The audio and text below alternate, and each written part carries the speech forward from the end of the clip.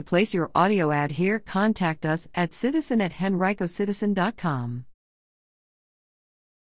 Henrico's new daily COVID case count steady near 70.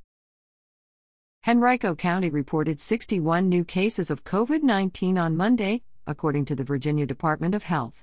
After reporting a slight increase in cases during the past week, the county has settled at a 7-day moving average of 68 daily new cases.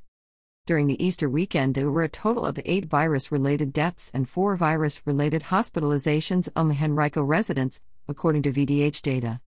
With a slight increase in new cases came new outbreaks. After the total number of outbreaks in Henrico County rested around 185 for weeks, the county reported several new outbreaks during the weekend, reporting a total of 193 on Monday, according to VDH data. More than 3,500 COVID-19 cases in the county have been associated with these outbreaks.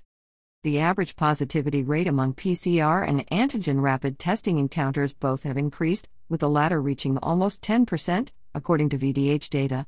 For PCR tests, the rate jumped to 6.6% after reaching the lowest rate of the year just last week at 4.9%. These rates, reported as of April 1st, and other testing information intentionally lags behind a few days to include as much data as possible. More than 170,000 COVID-19 vaccines have been administered in Henrico County, according to the VDH. Almost 115,000 Henricoans have received at least one dose of the vaccine, with 63,377 being fully vaccinated. Virginia's vaccination efforts have expanded, with more than 75,000 doses being administered on average every day, according to VDH data.